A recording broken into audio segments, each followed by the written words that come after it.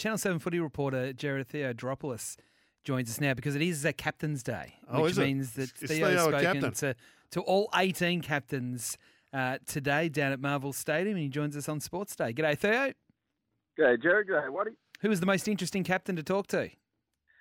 Well, I guess Max Gawn had the raft of issues. I found it interesting to hear sort of Jack Steele's thoughts as well about where the Saints are going.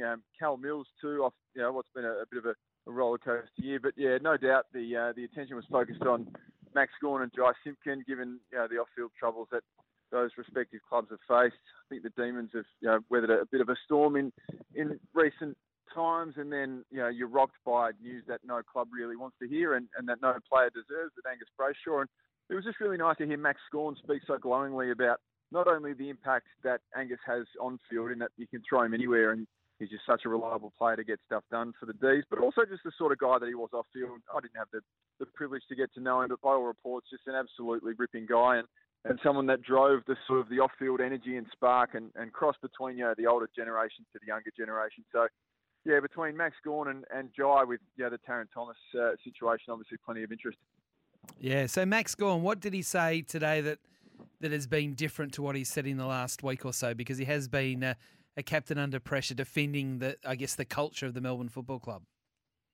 Well, not a great deal. I mean, it's only a few days since he's spoken recently. I mean, last week he spoke about Clayton Oliver and his relationship with him and how some days he's let him down and some days he's optimistic about the future, which is great. And I think evidence will show that if Clayton's given a chance, he'll perform on field, and then the biggest judgment for him is, I suppose, the mechanisms to keep him happy and healthy off field, that he can keep doing that for not only 24 rounds, this year, but to fulfil a lengthy contract to come. So, look, I think games genuinely cannot come quick enough for the D's. And then, in my experience, guys, and as you know, watching so much footy, when you start to win games, a lot of discussion about where you're at off the field tends to go. We used to have a saying, only losing teams have meetings.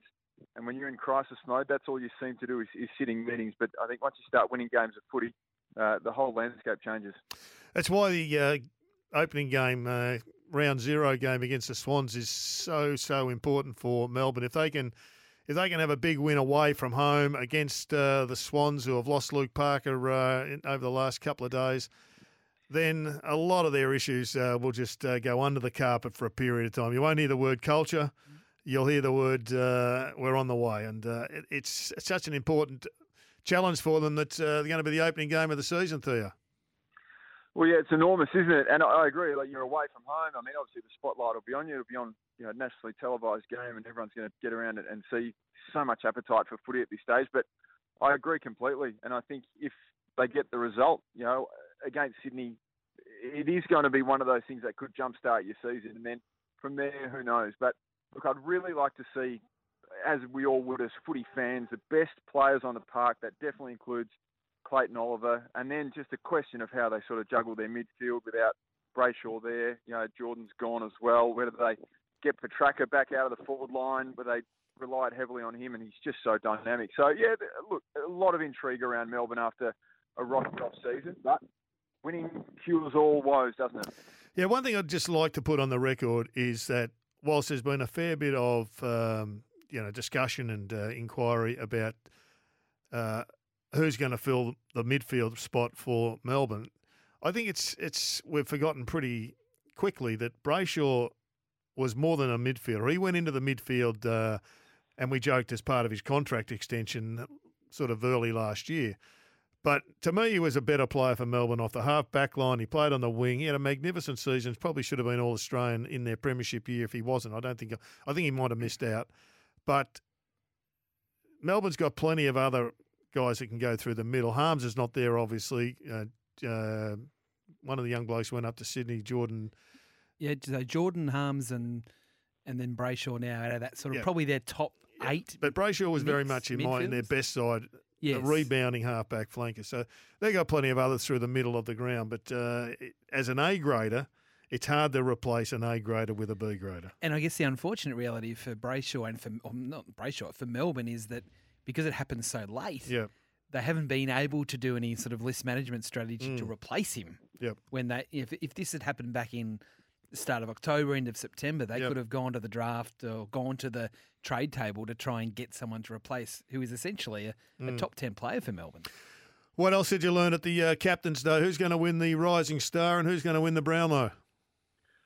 Well, geez, we didn't get that far into the season. I think the annual captain survey, we didn't really get the formalities of that. But look, if you look across the Rising Star, I mean, is Harley Reid the one? We spoke to Oscar Allen. He said he's really enthused by the way that this young man has dealt with the speculation, the scrutiny. He joked that he said he was on the back page of the paper 32 out of 35 days over in the West. So frightening, isn't it? It gives you some idea of how much pressure that young man's under. I mean, he got a taste of it on the weekend against Fremantle. And look, how many players have come in besides you think of maybe Chris Judd's first 20-odd games that come in and really rip the competition apart from day one? Look, maybe it happens.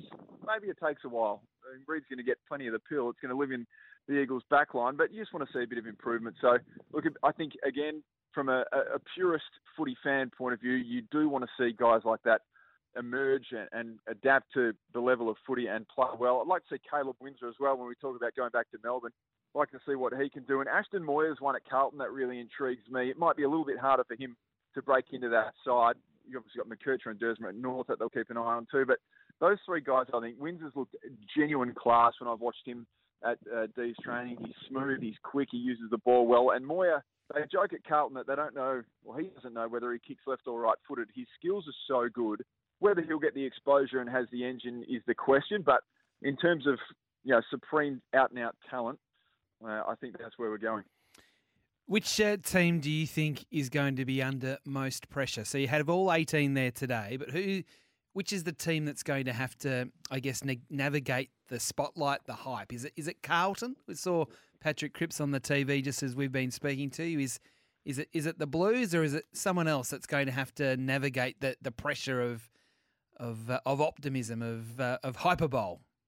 Well, the pressure of optimism, I'm glad we clarified that, Whitey, because it was going to be Melbourne again, wasn't it? But if we're looking at the pressure of sheer optimism, I would say the Blues. And now the question with the Blues for me is the game now feels like it's about speed and space, doesn't it? The teams that get out in space the fastest and then can push forward are the ones that have done the most damage. You think primarily Collingwood, you think Brisbane, and for me, having watched Port Adelaide over the years, they do that so well. Now, the question marks linger on different areas of Port Adelaide's game plan, but in the pure ability of those three sides to get out and run and catch teams off guard, it's those three. So the question mark for the Blues in having the two Coleman medalists, in having a Brownlow medalist, Paddy Cripps, in having Jacob Wiedering when he's fit, they've got some serious expectation now. So I would say if they get off to a reasonable start, then I think the fans will be lining up at Icon Park. Outside of that, if we look into state, I'm going back to GWS, another team. Their resurgence last year was unbelievable. A kick away from a grand final, 1 point against Collingwood. They're another side that just gets out and uses their pace and runs, and I think that's where the game's going. And I think those teams, GWS and Carlton, I reckon, if they're in the mix at some point during the season, then gee, look out. So as you leave us, and we know it's match sim, but give me your best from match sim and your worst from match sim round. My best player or my best matchup? No, your best team, the one that outperformed the most. The one that outperformed the most? Probably the Cats. I like the Cats at Icon Park against the Blues. Yep. They were pretty slick. And no one rates the Cats. It's not good class, but they finished outside the finals. And I know we're talking very, very early in the piece, but they were fast, tricky conditions. They were quick. They were tidy. So, yeah, I'd say definitely the Cats were the ones that I looked at and thought, okay, well, maybe they're a little bit better than they were last year. And then, I mean, it probably goes without saying, but Essendon, I watched a couple of their match sims up at Tullamarine, and against the Saints, they were pretty poor, weren't they? They were just slow, long down the line. It didn't look like a great deal had changed. But again, with the asterisks that we're talking, it's only match sim. It's only match sim, and I think a lot of people would be pleased that it is only match sim. It'd be hard to go past, I think, both St Kilda and Essendon for various for those two titles. But I thought that the Suns probably lacked a little bit. I was expecting a little bit more, and I think North Melbourne were terrific. So there's the real stuff is next week. We've got the real practice matches. Yeah, the real stuff is tomorrow night. Yeah, it's Collingwood and Richmond for real the Charity practice Shield. matches. It's the like the old NCAA Cup Grand Final of the Charity Shield. Very interesting to see how they go. Theo, thanks for your time. Yes, we'll see which club you'll be following closely in a couple of weeks' time. Thanks, fellas. All the best.